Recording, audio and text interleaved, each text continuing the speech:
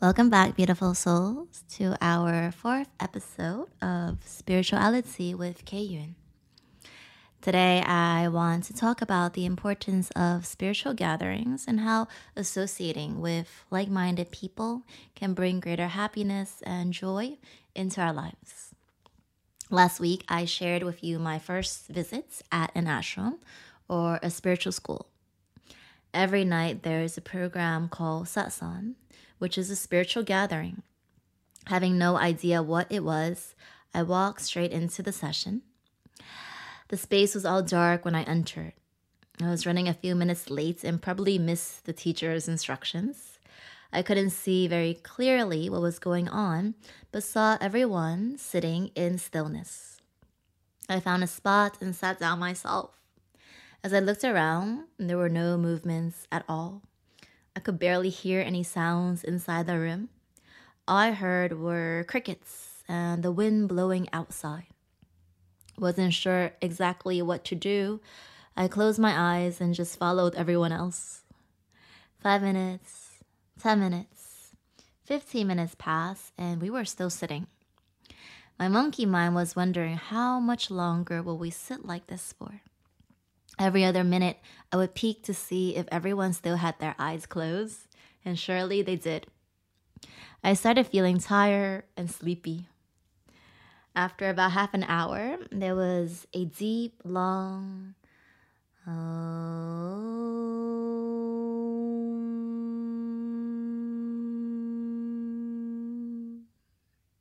not just once, not twice, but 3 times. Now, if you've never heard of the sound before, you can try humming this powerful mantra or sacred sound. You may be able to feel the immediate soothing effects from the sound vibrations. Om is actually the sound of creation. It is the primordial sound of the universe. Scientists say that the Big Bang sound is a long hum, which sounds just like Om. Whenever I chant or hear this mantra, I always come back to the present moment and return to my inner self. That is why it is often chanted at the beginning or at the end of a yoga asana practice or a meditation session. So the 3 ohms woke me up from my nap during the satsang. The lights turned on, and there I saw 3 people dressed in orange sitting on an elevated platform in the front of the hall. They looked like enlightened beings, I thought. I later learned that they were swamis, or monks, in yogic tradition. The word swami means spiritual teacher or master. It literally translates as he who is one with the self, or he who knows and is a master of the mind and the senses. When we are able to have control over the smaller self, which includes our ego and our habit patterns, the eternal self within may shine through. The act of becoming a Swami is not so much an act of becoming or adding on. Rather, it is more about letting go, setting aside, or subtracting.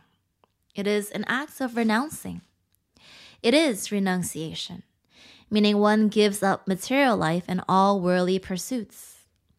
This reminds me of the man who asked Buddha what he gained from meditation. The Buddha replied, "Nothing at all. But let me tell you what I lost through meditation.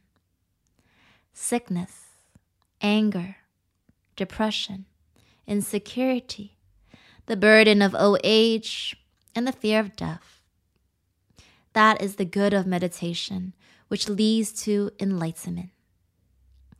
Similarly, a Swami is able to let go of everything and devotes his time, energy, and effort towards reaching the final goal, known as samadhi, which means self-realization or enlightenment.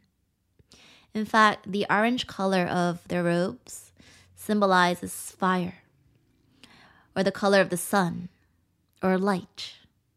Fire has the power to burn away all impurities and give us determination to reject all kinds of temptations and desires in the material world. Swamis also see themselves as an instrument or a vessel of the divine, here on this earth to spread love and lights and to unconditionally serve all living beings everywhere.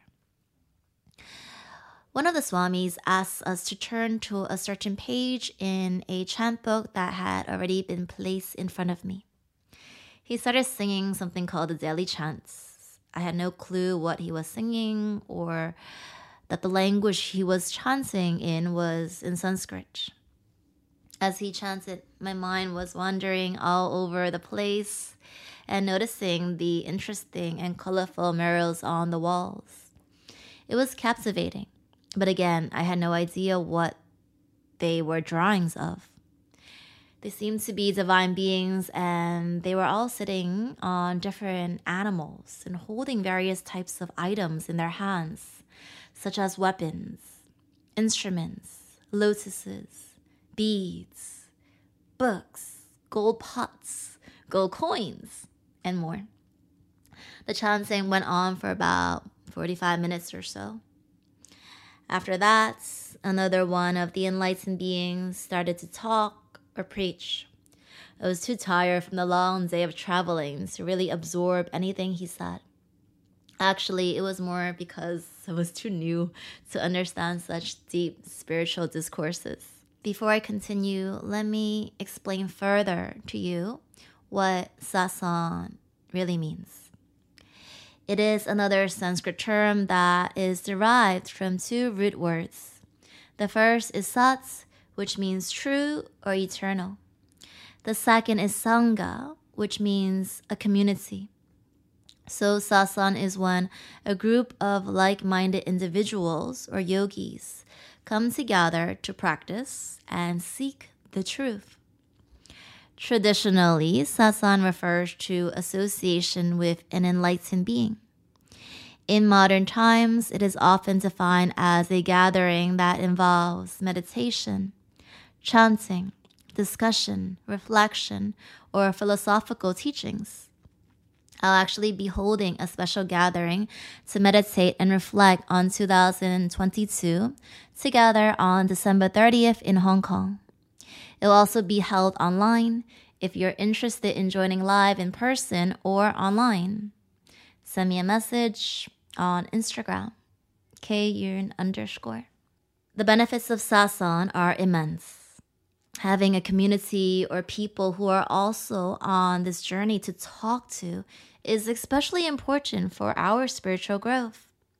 And even if we're quite steady on this path, we know how easy it is, again, to become attached to worldly pursuits and get pulled back into this beautiful material world that we call Maya. So these sessions not only uplifts us, but helps to remove our ego, attachments, aversions, ignorance, fear, as well as obstacles on our spiritual journey.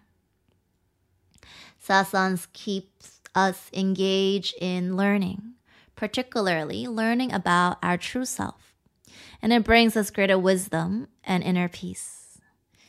It is really like food that nourishes our soul. So 6 a.m. sasan, the Swami said.